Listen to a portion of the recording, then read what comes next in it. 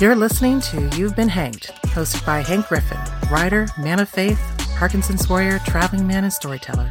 Wonderful stories, home cooking, thoughtful lessons, and candor about life with Parkinson's are his to share. Relax for the next several minutes with your friend, neighbor, and brother who loves you.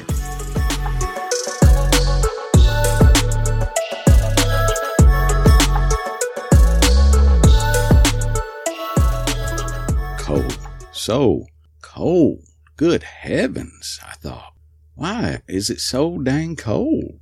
Pellets of ice bounced off those already accumulated on the hood of the truck, grass, tree canopies, and oil-top road. I felt the tires slip and let off the accelerator. That old Chevrolet was not a four-wheel drive. However, the 4 bales of hay in the bed added considerably to the weight over the back axle and mitigated the likelihood of slipping, so long as I drove slowly, with care, and thoughtfully. Easy, Hank. This is no night to wind up in a ditch, I thought. Though I'd earlier treated the glass against ice accumulation, and despite the defroster running on high, keeping the accumulation at bay was proving a challenge. Once again I pulled over, took out the plastic ice scraper, stepped out into the storm, and cleared the glass all around the truck to ensure visibility. What am I doing? I thought. This is stupid. My thoughts wandered back to the early afternoon. There'd been an unpleasant task. A man owed the company that employed me money, a lot of money. I'd been assigned to go and collect. While able enough, it wasn't the kind of work I enjoyed, not the kind of thing one's proud to talk about. The glass, again clear of ice, I stomped the accumulated yuck off my boots, climbed back into the cab of the pickup, and eased on down the road. When I'd arrived to that unpleasant meeting, I observed a dog apparently chained to the tongue of the trailer house.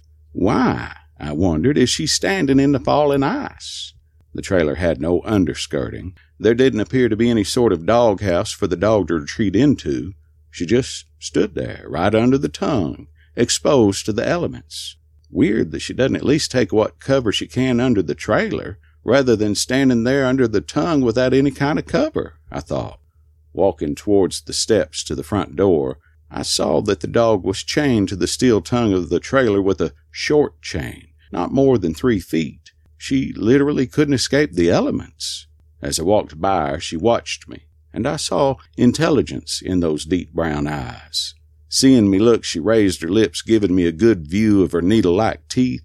No unnecessary or superfluous show, just a peek to ensure there was no misunderstanding. Smiling, I turned from her, stepped on the sagging, ice-coated wood steps up to the door. There I knocked. Inside, the television shut off. I heard an adult male voice making shushing noises. My visit was not a surprise. I'd been careful to make arrangements beforehand. My presence was expected, my purpose understood. I knocked again. More shushing sounds from inside, this time with little steps. No one came to the door. "Appreciate it if you come on outside. Awful cold out here," I called.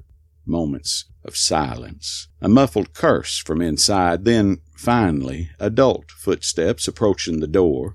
I backed off the steps to wait clear of the door's swing. The man opened the front door to peer out. Unkempt, dirty, he stared at the ground past me. When finally he looked up, his gaze took me in briefly, then returned to the ground. He began talking, trying to explain. I wasn't there for explanations. I was there for a single purpose, to collect. The dog cried out, then barked and growled.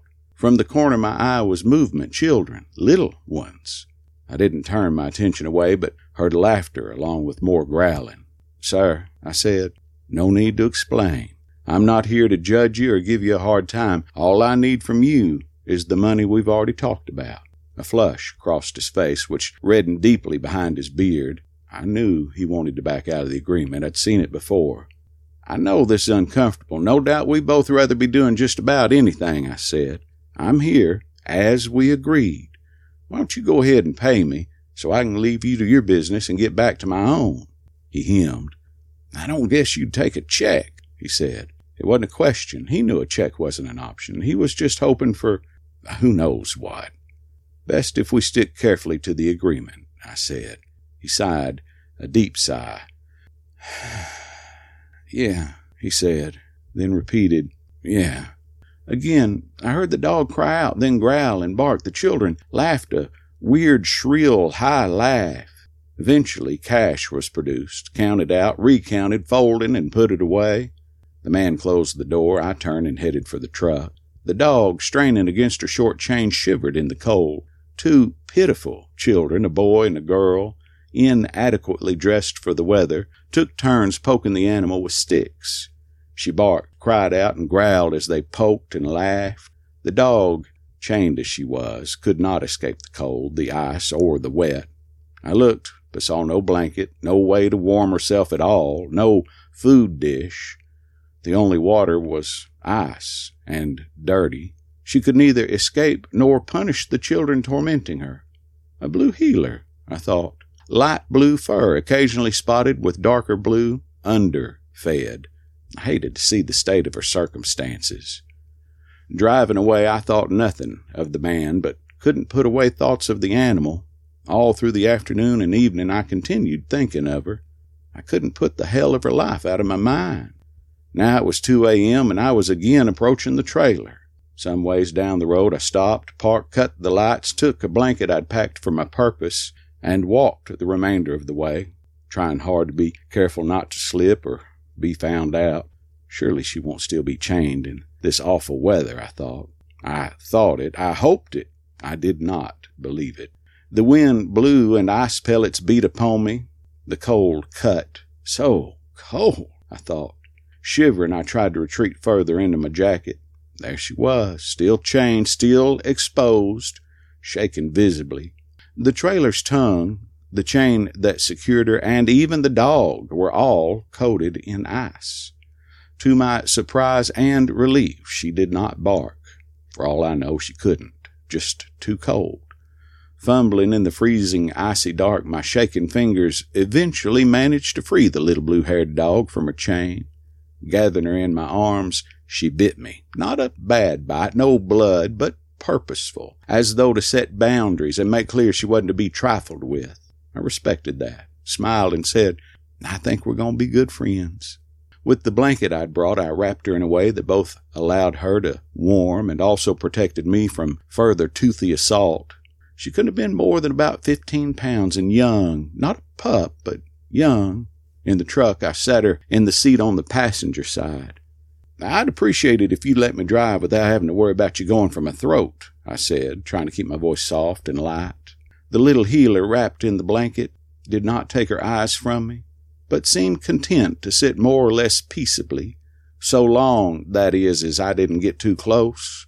From time to time, if she deemed I'd crossed some invisible boundary, the too-thin dog growled softly, barring her mouth full of startlingly white and sharp teeth. It was with real relief that my home eventually appeared in the distance.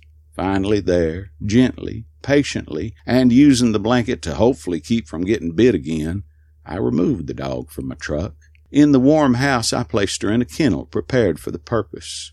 A few minutes later, she enjoyed a bowl of dog food made with warm gravy, along with ample and clean drinking water. A day or two of uncertainty eventually gave way to tentative liking. Before long, the little dog, Prissy was her name, decided she liked life on the farm pretty well.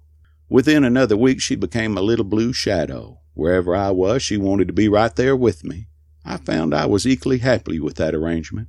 I'm not proud of the idea of having stolen someone's dog. Neither could I stand the idea of her living in those conditions. In the end, I suppose I've learned to live with my choice. If I had it to do over, I'd do it over again. Prissy proved to be among the very best friends I've ever had. She wasn't just a dog. Not just one in a million, even. No, that little blue-haired girl was something more, much more. 1 in 5 million, 10 million? I don't know. I know this, though. She was more than merely exceptional. Prissy was a wonder dog. Much love, Hank. You've been hanked. Thanks for listening to You've Been Hanked. If you've enjoyed this episode, I hope you'll subscribe. If you'd like to support my work financially, by all means, please subscribe with a paid subscription. Now, I'm not begging you to. I think that's unseemly. I'm not even asking you to. I'm just glad that you're here. Thanks so much for being here, and I hope to talk to you again soon. Thanks for listening to You've Been Hanked. If you enjoyed today's episode, do us a favor. Like, share, subscribe, and comment. It's easy and really makes a difference. Please help Hank help others by increasing the reach of You've Been Hanked.